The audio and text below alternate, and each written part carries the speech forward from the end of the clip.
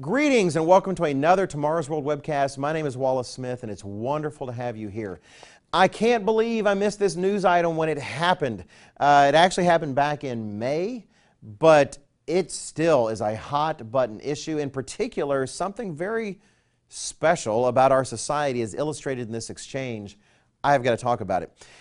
It was all over the news, apparently. I really don't know how I missed it. I've checked more liberal-leaning sources. I've checked more conservative-leaning sources, and they all gave essentially the same report, though not all of them included all the details. For instance, here's the headline from Huffington Post from May 26, 2016. Congresswoman shuts down transphobic woman. You're a bigot, lady. That's the title. And then Breitbart, on the other side of the political spectrum, offered this headline the next day, May 27, 2016.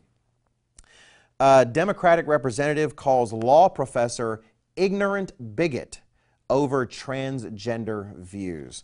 Now, there's a lot I could say about language. I'll try to squeeze that in here at the end, but what you really need is the guts of the exchange. What you have was a law professor from the University of San Diego School of Law, a woman, what was her name? Gail Heriot, was sitting and giving testimony. She provided written testimony about their concerns about Title IX, this legislation, this old legislation that the current American administration is trying to use to also help the country, quote unquote, to embrace transgender concepts and values and people going to whatever bathroom they want, playing whatever gender sports team they want, and all the rest. And so she was giving testimony about their concerns and had submitted written testimony. And Representative Zoe Lofgren of California found the written testimony very offensive. Apparently, this is according to the Breitbart report, but really I've seen this on all of them. This was one of the primary offensive sections of the written report because Ms. Lofgren actually read it there in session. It said, this is from the law professor, "We are teaching young people a terrible lesson. If I believe that I am a Russian princess, that doesn't make me a Russian princess, even if my friends and acquaintances are willing to indulge in my fantasy.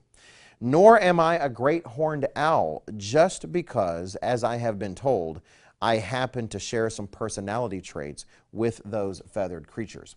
So she's trying to make a case. Just because I believe I am something doesn't mean I am that thing. Well, you ought to read the details. Really, the entire exchange in the video is actually available because it was government video, and it's just really, I found it very easily.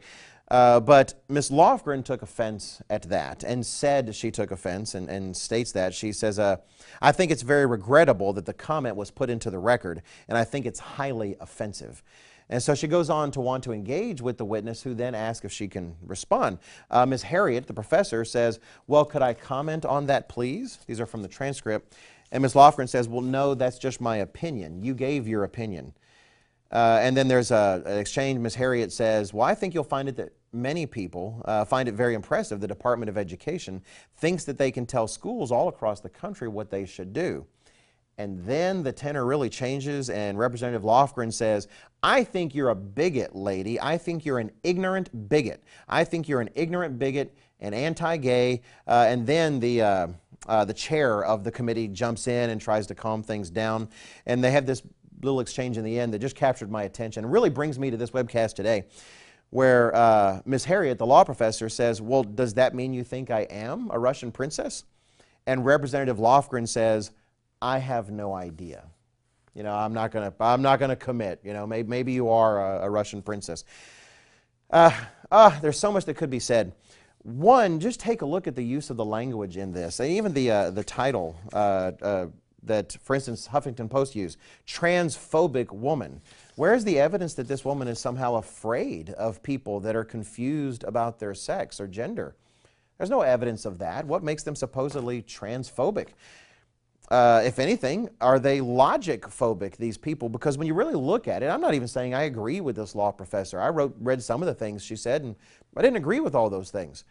But at least she was trying to present a case. She's trying to say, no, it doesn't make sense that someone can think they're one thing and somehow that's what they are.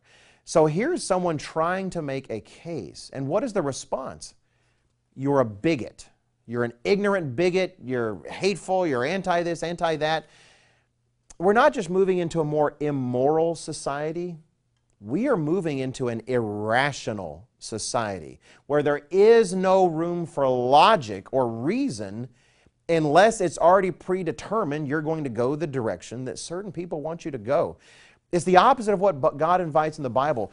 People want to say God's just dictating a bunch of terms, and definitely He's God. He has the right to do so. But the way of life He offers is rational. He even says in Isaiah chapter 1 and verse 18, "Come now and let us reason together." He is a rational God. The positions that we teach on this webcast and in Tomorrow's World, they're rational positions. But the world is going in the opposite direction of sense and reason.